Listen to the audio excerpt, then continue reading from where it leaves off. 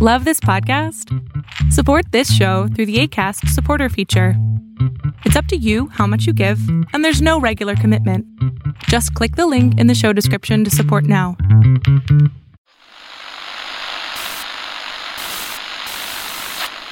Nine, 12, 10, 28, 2, 23. This is Deep State Radio, coming to you direct from our super-secret studio in the third sub-basement of the Ministry of Snark in Washington, D.C., and from other undisclosed locations across America and around the world.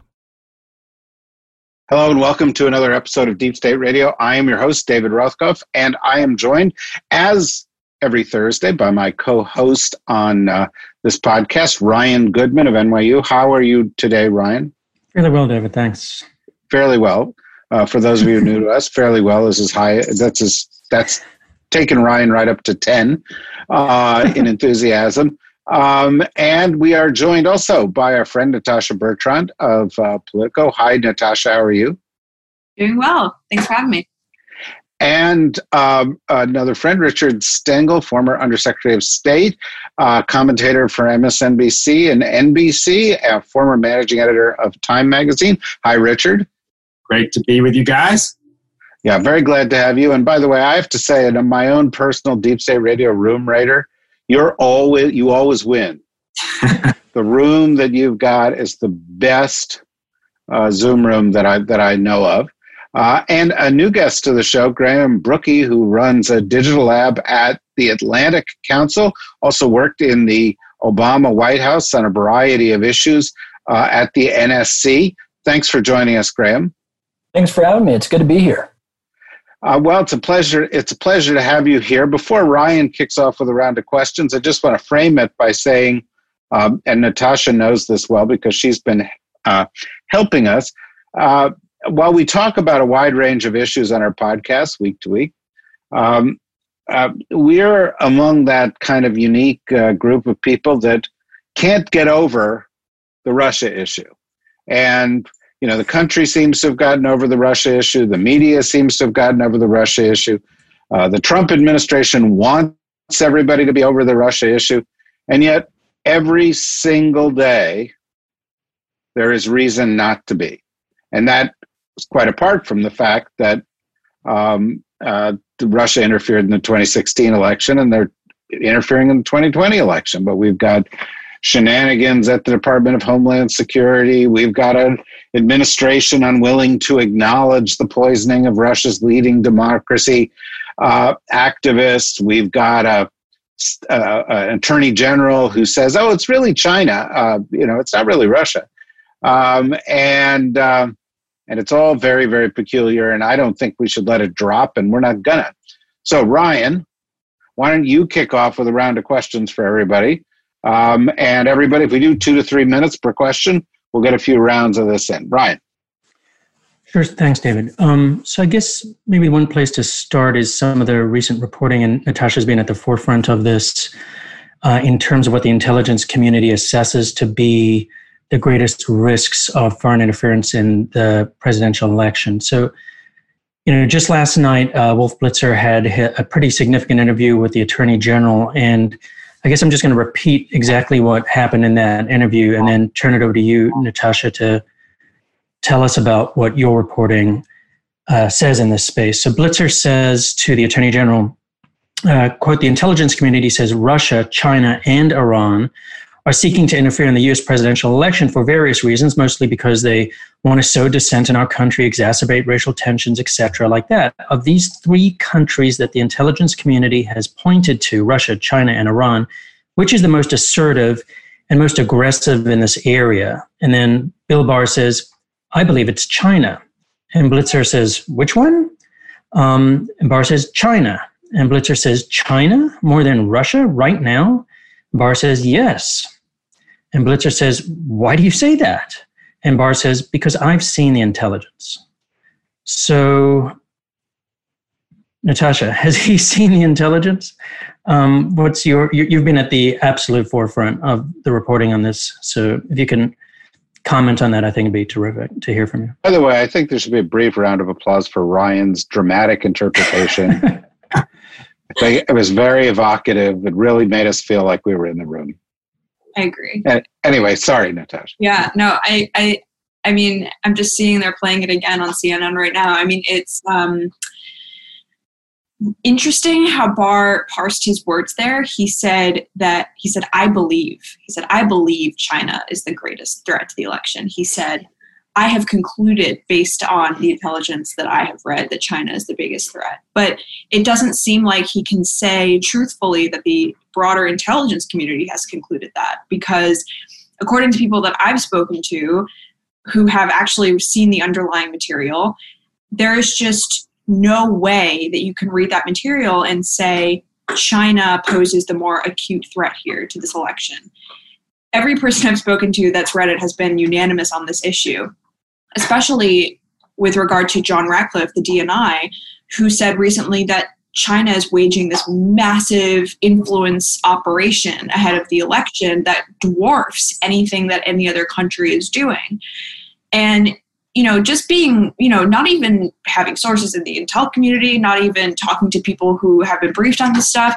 I mean, you can kind of look at that and say, okay, where? I mean, we haven't gotten any indication really anywhere that the Chinese are doing this in an attempt to sway the election one way or another. Maybe they are continuing certain influence operations in certain spaces to pursue their own agenda, which they've been doing for a very long time. But in terms of sowing disinformation and chaos and trying to undermine faith in the democratic process and trying to steer things towards Trump yet again, I mean, we see that pretty much on a daily basis. I mean, just this week, Facebook removed a network of Russian pages from the Internet Research Agency that were again trying to undermine Joe Biden. Today, the DHS came out with a new intel memo saying that Russia is trying to sow disinformation about mail-in voting. And we are hearing nothing about China, but the people that are saying that they have all of this intel about what China's doing just refuse to elaborate on it. They refuse to say anything about it, saying that it's classified. So obviously that smells, and I think that if there were such an operation going on, then frankly, the American public deserves to know, at least some of the top line details about it before they go to the polls in November.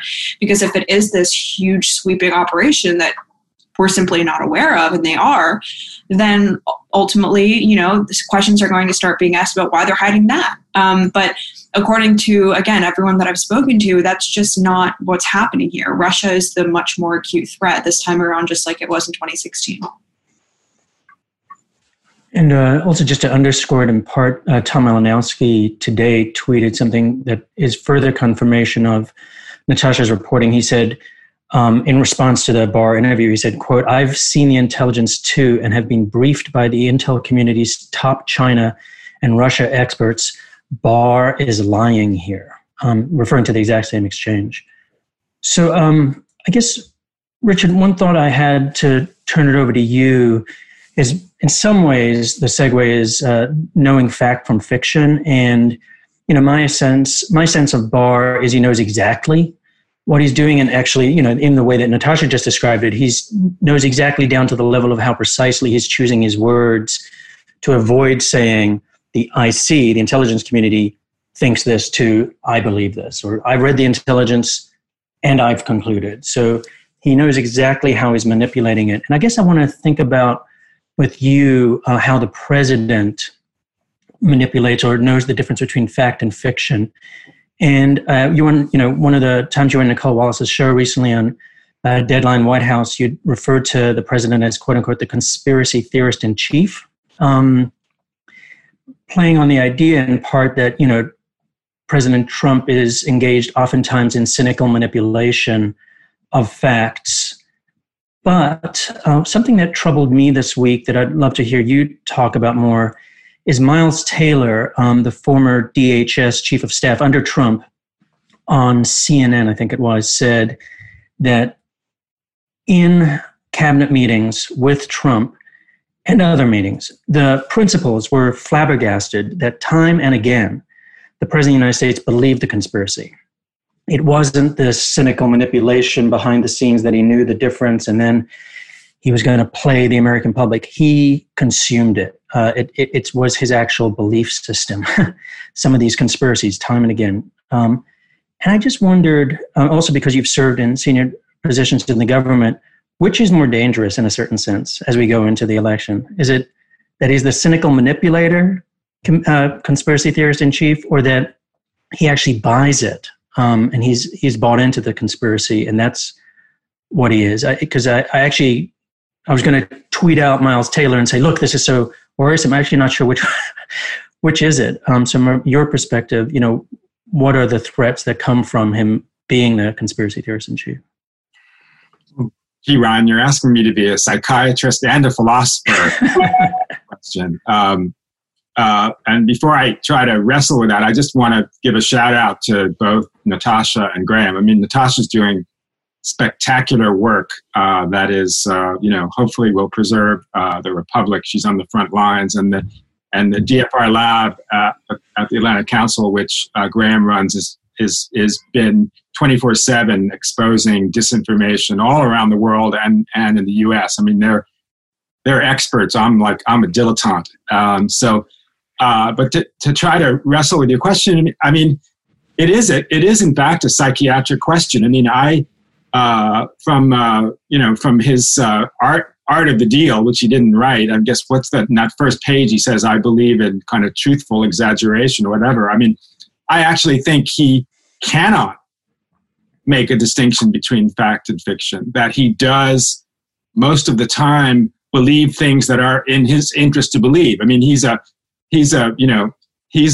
walking endorsement of confirmation bias, that he just believes the things that he already believes. And if it's in his interest, just the way he evaluates people, is it plus to Donald Trump or minus to Donald Trump? And then he makes a judgment. So, I mean, I think, I don't know which is more dangerous, to be sincerely deceptive and disturbed, or to be cynically so. I mean, I think he's both. And I think it goes to a core problem with that we have is that it is difficult more and more for people to distinguish between fact and fiction, particularly when you have a president of the United States that can. And it's not like a fact comes underlined in yellow. I wish it did. And people are manipulated not only by Trump, but by all kinds of bad actors. And I mean, to go back to philosophy, I mean, go to Descartes. I mean, people are trying to understand, what do we know for sure? It's harder and harder to say because there is so much disinformation and misinformation, and it comes from the top. But the danger is that, I mean, he's undermining every institution that we have in our country, where I worked, in the State Department extensively with the intelligence community, and those folks are just trying to do their job, and they tend to almost have you would never, ever know whether an intelligence officer is a Democrat or a Republican. When they say something that has a high degree of certainty, like they did about the Russian disinformation lately, I mean, that's like saying they have a high degree of certainty that 2 + 3 = 5. That means it's a fact. So the fact that the Attorney General, in a very sinister way, knowingly, he's not sincere in his deception. He's cynical in his deception. And to go back to what Natasha said, I mean, when it comes to disinformation, Russia is a bear and China is a flea. And everybody who knows anything about it knows that that's the truth, whether it is in the information report or what we all see. I mean, Graham is probably better at speaking to that than I do, because people are looking at that stuff and analyzing it all day long. You don't have to be at DHS or CIA or NSA to know that those things are true. In fact, I bet the stuff that DFR Lab is better than the stuff that some of those agencies have. So that's my 2 cents about that. I might interject here, Ryan, in response to your question, that Trump seems to live at the intersection of the thinking of Descartes and Bertrand Russell, and at a place where I lie, therefore I am. He wouldn't either of those two names at all. No, he would not have any idea what we were talking about. Go on, Ryan. I'm sorry to have interrupted. So, Graham, I wanted to touch on one of the news events of the day that Natasha already mentioned, and then thread it through one of the insights that I've learned from you in your own writing and analysis. So the news of the day is this new DHS bulletin that the headline is Russia likely to continue seeking to undermine faith in U.S. electoral process. And then the first heading is we assess that Russia is likely to continue amplifying criticisms of vote by mail and shifting voting processes amidst the COVID-19 pandemic to undermine public trust in the electoral process. And then it's a two-pager, which in many respects, Jonathan Karl, I think might have been the first one to report it out, said so much of this is actually a direct echo of what the president has been saying, undermining the idea that we're going to have a fair election, undermining the idea of mail-in ballots having integrity. And then what I thought would be helpful to do is to speak to the idea that you've raised in the past, which is the bipartisan Senate Intelligence Committee's report, the third report, where they have recommendations that haven't gotten enough attention, and how those recommendations frame your thinking about this kind of confluence of events, that here we have DHS giving an intelligence bulletin that is actually saying Russia's doing the very same thing that the president and AG Barr are doing in terms of undermining public trust in the electoral process. If you could talk about those in combination, would be terrific to hear. Well, one of the things about the news of the day that you didn't mention in that John Karl report is that the report was delayed in coming out. And so there was a delay in that transparent assessment that says, Russia's at it again. Here's how we know. Here's a little bit of kind of context and evidence that goes along with that. But it was reported that that was kind of delayed in its rollout because of reportedly bad writing. The senior officials that I have ever worked with never held up our really, really, really critical intelligence because they didn't like the passive voice that was used, right? And so I think that that's particularly interesting and lines up with some of the other moves that you've seen this administration making in limiting the amount of transparency and accountability with regard to the threat of election security or foreign interference in elections, regardless of actor. They seem very, very eager, as you already noted, to talk about interference efforts by China, but not as eager to talk about influence efforts from anybody else. Which goes to the other point, the bipartisan Senate Select Committee on Intelligence, which, by the way, Natasha's reporting on Sisi and all of these sets of issues over the last 3 years has been instrumental and essential reading for anybody who's studying this space. But Sisi has jurisdiction over this issue. And after 2016, they announced that they were going to look at everything that went wrong and what we knew about foreign influence. And they've produced now a 5-volume report on exactly what went wrong with foreign interference in previous elections, especially from Russia. And based on this 5 volumes of report and years-long effort, they created a set of recommendations that basically said, okay, well, here's how you deal with this threat going forward. Here's steps that both mostly government, somewhat media, and a lot of social media can take in order to build more resilience against this threat and not be vulnerable to it anymore. And so while you were asking this question, I pulled some of them up because I'm a big fan of these recommendations. And it's basically a playbook for how not to screw this threat up. Unfortunately, so the good news is that we have a playbook. The bad news is that every single news cycle, we screw it up somehow. Collectively. And so one of the recommendations from volume 3, which I think is one of the choicest volumes of this whole set, is the executive branch should be prepared to face an attack in a highly politicized environment, either from Russia or elsewhere. And frankly, it doesn't seem like they've really taken that to heart.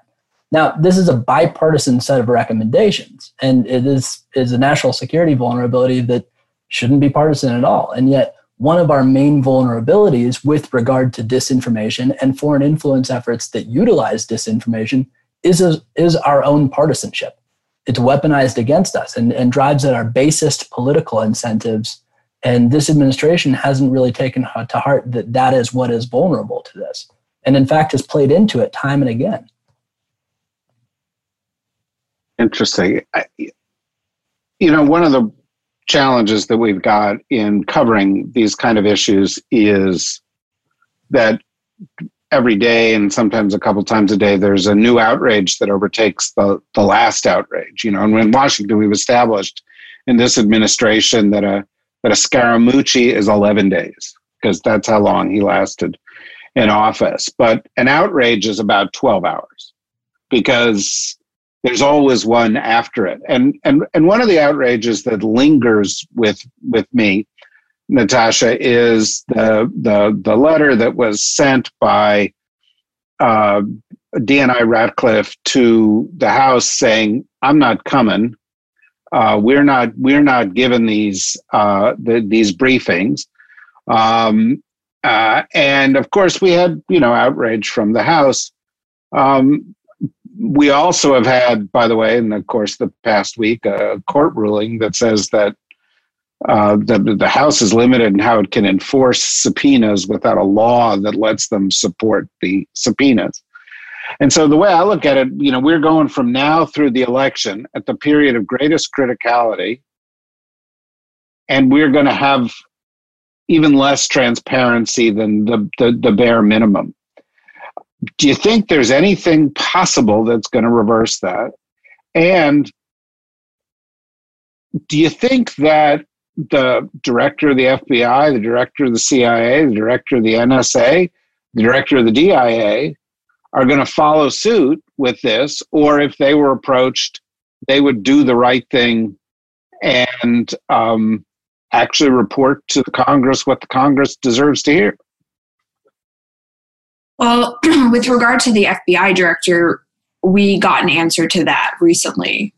We obtained a letter that the FBI director wrote to senior Democrats saying, basically, the ODNI has this covered. They've been doing these in-person briefings. So we don't feel that the FBI director, I'm paraphrasing, needs to brief Congress right now on these election security issues, kind of dodging the bullet entirely on actually sitting before these top Democrats and Republicans and laying out the election threats that the FBI has been tracking.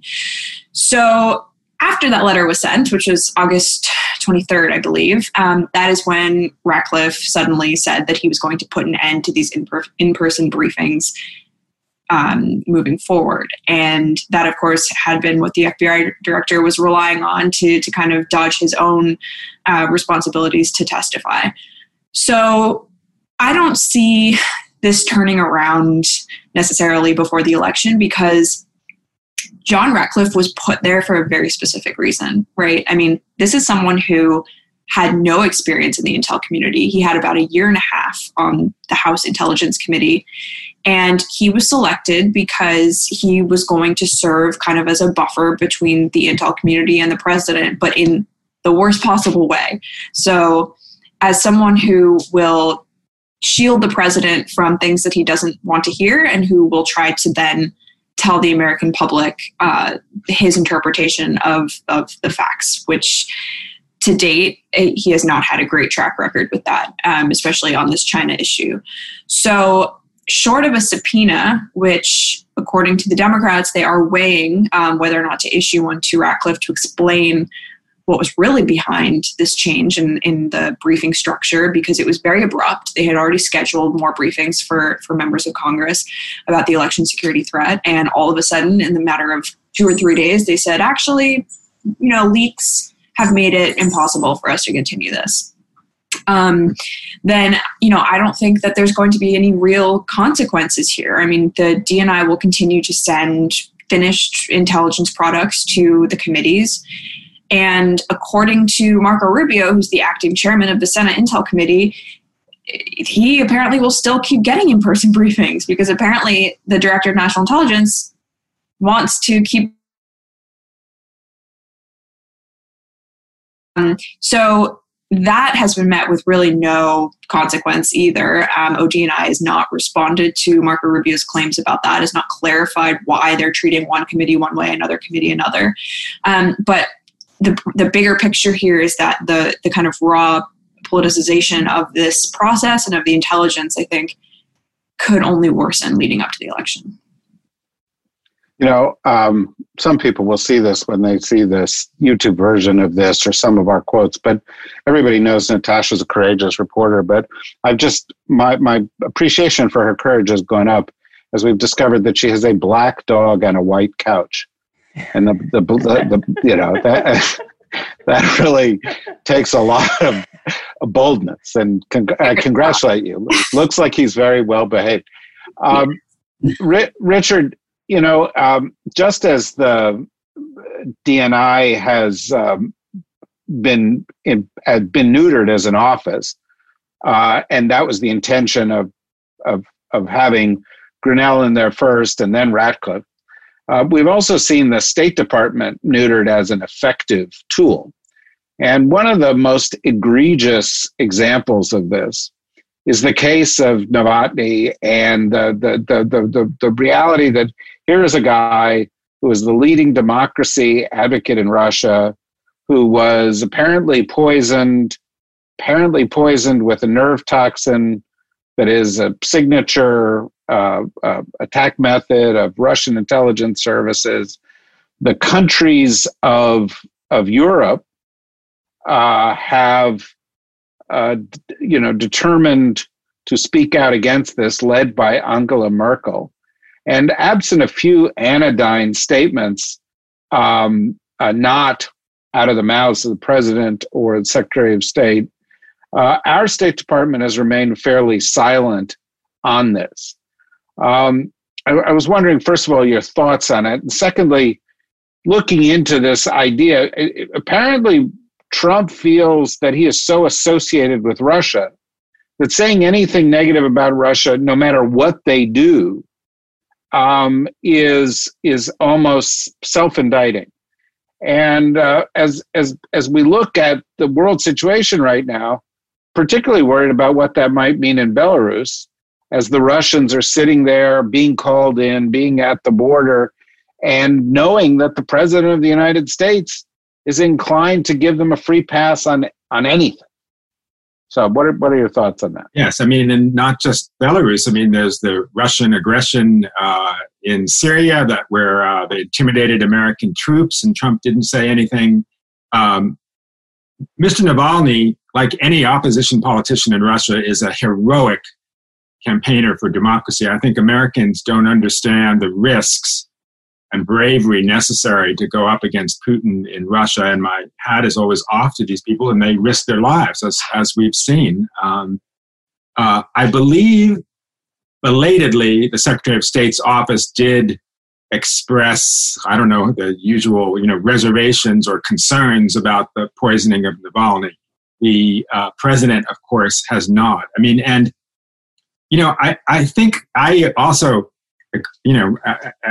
agree with the premise of your show that I'm obsessed with Russia too. And one of the things I think is that, for the sake of argument, that there is a clear compromat on Trump, or there's a clear leash that he's on from Putin. I would say, if I were Putin, I'd say, hey, Don, every once in a while, you have to criticize me. That will make you look like you're not beholden to me. But Trump, being this kind of not even an adolescent, an 8 or 9-year-old, like, he thinks he can't say a single negative thing against Putin, or the whole house of cards is going to come tumbling down. I mean, it's like he's in the principal's office when it comes to Putin. So I find it just odd, among other things. And I think, speaking of the State Department, I mean, one of the things that made me proud when I was in the State Department, and I would be in meetings with the Secretary of State, with the President of the United States sometimes, and you know what? In those private meetings with world leaders, they said the very things that they said when they came out, that they said inside. And they talked about human rights, and they talked to Xi Jinping about the Uyghurs and about imprisoning people in your country. I saw that everywhere. And one of the tragedies of the Trump administration is that our word, our integrity is, sunk. And people around the world say to us what they publicly now, what they used to say privately is, well, you guys are a bunch of hypocrites. Well, now we are a bunch of hypocrites because we don't do the things that we once said we did and we cared about. And, in the eye of the storm and maybe at the bottom of all of this is this strange relationship between Trump and Russia. And by the way, to go back to what Graham was saying about and Natasha knows this well, the Senate Intelligence Committee reports, they actually, unlike Robert Mueller, probe in this most recent volume the 30-year history of Trump's relationship with Russia and the sort of white whale of building a Trump Moscow. I mean, that actually connects the dots in a way that Mueller never did. And I, recommend every American looking at that. Yeah, here. Before we get on here to Graham, I want to give you one more chance to vent briefly, because the other thing the State Department did this week was they, not sanctioning Russia, they chose to sanction 2 officials of the International Criminal Court, which is and it happened to be of the 5 sort of top officials there, they were the 2 officials of color. And it's one of the most outrageous things. I mean, the United States built the international system post-war to create a system of laws so that we could resolve conflicts absent the use of force. And here we are now finding yet another way to attack or dismantle it. And I don't know whether your spleen is twitching a little bit about that, but well, David, I mean, it's all of a piece. We have undermined, we are the outlaw nation now to so many places around the world. And I just think it's unfortunate that this order that we helped build that has kept the peace for 75 years is kind of unraveling right in front of us, according to Putin's great dream. I mean, I interviewed him in 2007, and it was in that interview that he said the greatest tragedy of the 20th century was the dissolution of the Soviet Union. Let's let that sink in for a second. What he's done since then is he's tried to unravel all of those forces and institutions that unraveled the Soviet Union, and he's succeeding. To a remarkable degree. So I'm going to go with a question to you, Graham, and then Ryan, I'm going to leave to you the responsibility of a sort of lightning round of a minute or 2 questions for everybody after that. So you may want to start thinking about that. But there is one group that is in some ways as suspect and odious as these members of the Trump administration in leaving us vulnerable to foreign attacks on our democratic processes. And that's the leadership at big tech. Because a lot of the ways in for these attacks are through platforms like Facebook or Twitter or other places where trolls may lurk. And of course, there's a large infrastructure component to this as well. This week, we actually saw Facebook take a small step in terms of taking certain source of Russian disinformation off their site. And they also made an announcement that they would not be taking political advertisement, I think, during the last week of the campaign. Have they gotten the message? Is Mark Zuckerberg a new champion of democracy and protecting the United States? Or is this PR? Well, I think anybody trying to kind of channel what is in Mark Zuckerberg's head is probably betting at a losing game. And if you are able to channel what's in Mark Zuckerberg's head, then you would certainly be more wealthy than I am today. I think the main point on this set of issues is that companies like Facebook and Twitter in particular, Google to an extent, the social media platforms have spent the last few years building a lot of muscle memory to kind of deal with what Facebook calls coordinated and authentic behavior, They've kind of tested approaches in elections around the world. They're looking at specific groups, et cetera.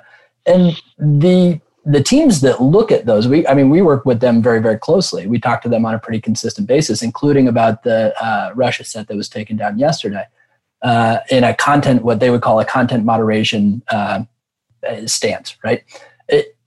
Those teams are doing actually pretty good work. And they have a pretty robust approach to this set of issues. The steps that they announced today, ads, removing ads for the week before the election or disallowing ads before the election, those are some of that's pretty important. I think the thing that stuck out to me in this week's announcement or this morning's announcement from Zuckerberg in particular is that the commitment to promote only official election results. So they're partnering with Reuters, and they are going to only promote election results as Reuters reports them. Now, they are going to commit to downgrading or removing any content that misleads about the election. And I think that that's really, really important in the hours and days and weeks and after election night. But keep in mind, disinformation is designed literally to kind of seep through the cracks of these policies. And bad actors, whether foreign or domestic, game those policies like crazy. And so I would expect them to be kind of a step in the right direction, but it's not a solution in and of itself. There are still vulnerabilities across social media. And importantly too, in traditional media, in the way that we cover this set of issues, which we still kind of haven't quite accounted for. Yeah, by the way, isn't Reuters partner with a Russian source of disinformation? Aren't they? I thought Russia was Reuters was partnered with Sputnik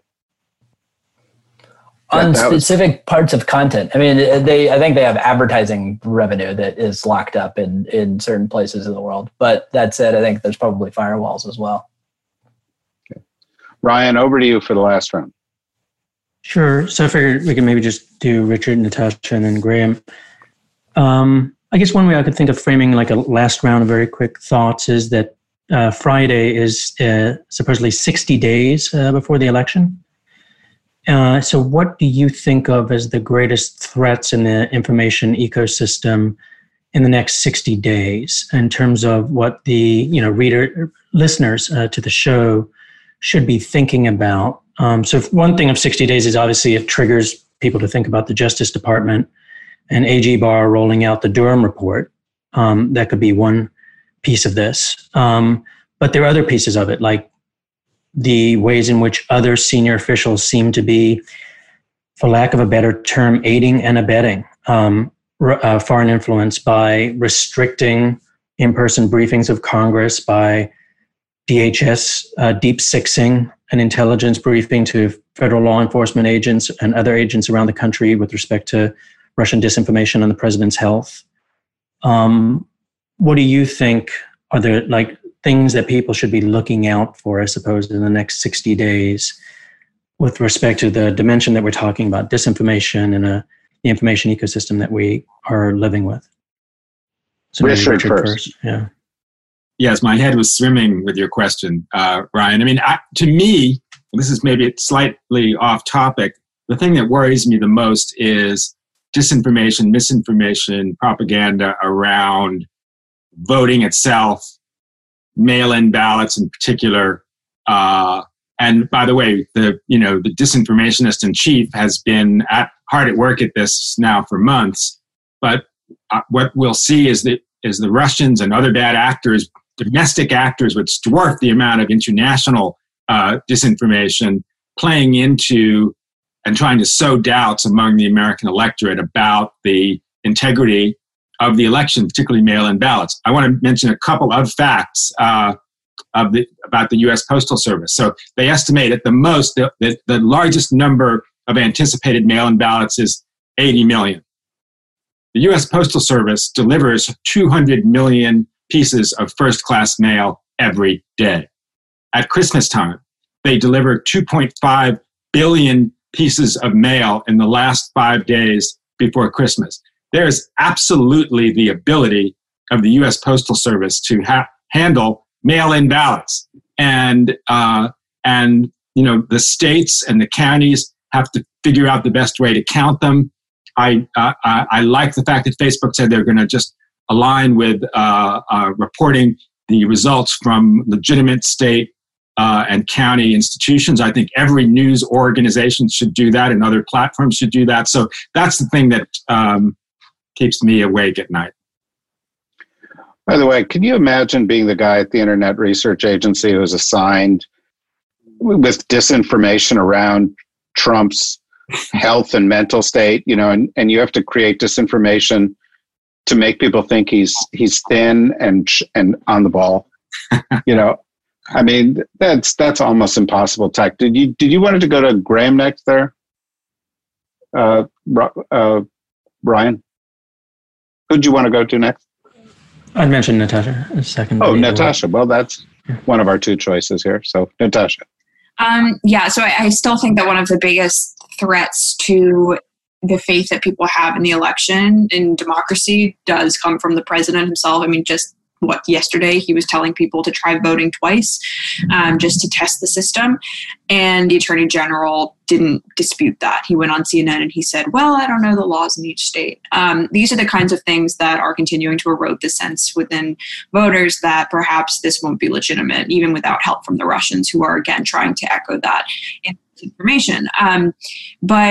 But something that former officials who worked on the 2016 case with Russia's interference have told me repeatedly is that what they saw is that Russia actually pulled its punches in 2016, and that there were a lot more techniques that they could have used and mechanisms that they could have employed to mess with the election that they actually didn't. And that also goes for the information that they stole, that people in the FBI and the intel community saw were taken in real time. And they kind of scratched their heads about why that wasn't used. But they have said that, well, when your guy wins, you don't really want to push the envelope any further. So what they're worried about now is that the things that they learned in 2016 that perhaps the IC doesn't know about yet have grown more sophisticated and could potentially be used this time around. And the intel community tells reporters in background calls that they haven't seen the level of activity that they saw in 2016 with regard to targeting, say, of election infrastructure. But they're also worried that they're missing something. And that's obviously not very reassuring. So I think there are a number of things that could happen at the last minute, which is also what they've pointed to, is that it's more likely that this could be some kind of dramatic 11th hour operation. Very disturbing. So, Graham. So first, I'll join Rick for a Post Office Appreciation Hour any day. It's a huge issue in this election. What we're looking out for is a lot of process disinformation, or what we would define as disinformation about the results of the election, as well as when, where, and how to vote. Disinformation about the post office being central to that type of process disinformation. Frankly, that's what DHS is looking at as well when they talk about elections as critical infrastructure. To Ryan's question, the way it was phrased was, what are you looking out for? And I think one of the things that I'm most concerned about is what people aren't looking into. Disinformation is a kitchen table topic in the United States. If you talk about disinformation, I'm in Kentucky right now on the way to Colorado. And if I stopped at every single gas station along the way and asked if they knew what disinformation was, the answer would probably be yes. And that's a level of awareness that's a good thing. Now, the amount of disinformation that is out there, both from foreign actors, from domestic actors, is at a scale and scope that, frankly, we haven't seen before. And so the amount of kind of things that there are to look at ahead of elections that include disinformation are enormous. And the amount of attention and focus and critical kind of approaches to that are lacking across the board. And so what I'm looking out for is the amount of stuff that we need to be looking out for, and then diving deep into that. And I think we conflate a number of these issues, whether it's foreign interference in elections and this meme of kind of Russian bots, like blaming anything, a Twitter account that you don't happen to agree with is now kind of a Russian bot from time to time. to disinformation or misinformation being false information spread kind of without intent. We all have a family member that does that on a pretty consistent basis, I feel like. Or disinformation, the spread of false information with intent, those bad actors who are really, really trying to mislead you. And so kind of unpacking that broader set of issues in this mess of an information environment is an enormous challenge. And we all have a role to play, which I think is critical in this last 60 days. And frankly, 60 days plus, because we know that there's going to be, again, an information vacuum around Election Day. And it's not going to end on in the first week of November. So we all have to be alert and keep at it. Well, and it's also a little bit like the COVID crisis. It's not going to end until we end it. It's not going to end until we put in place the defense mechanisms that we need to have, and that this Senate hasn't funded, and that this White House has not sought to pursue, and that it will continue over to affect the next administration, however that is.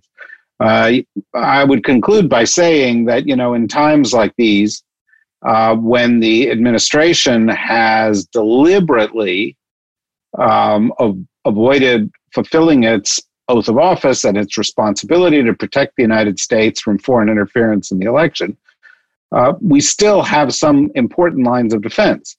And they are represented, within the administration by some people who are doing their job, but they're also represented in the private sector, the not-for-profit sector, by people like all of you guys. And I really do want to commend everybody's work here and to say the way that we are going to avoid reliving some of the mistakes of 2016 is by following closely the work of people like Natasha, who deserves all the credit that she has gotten here from Richard and from Graham and from Ryan. Go to Ryan's website, Just Security. You'll find work by all these folks there, and they have been great on this.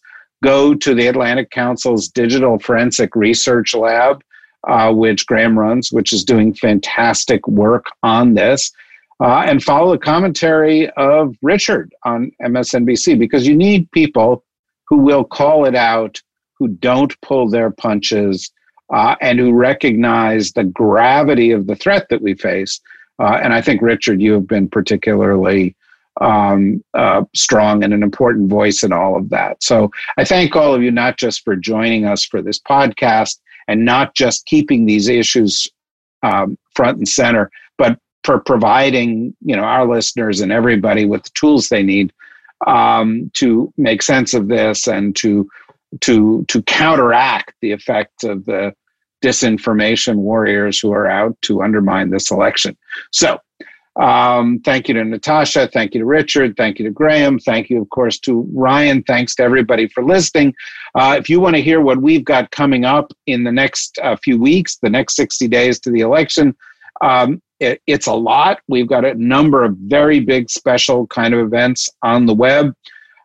So go to the dsrnetwork.com. You'll find information about all of that. Our next scheduled podcast is this one next week, because next Monday is Labor Day. But we've got a couple coming, I think, on Tuesday and Wednesday.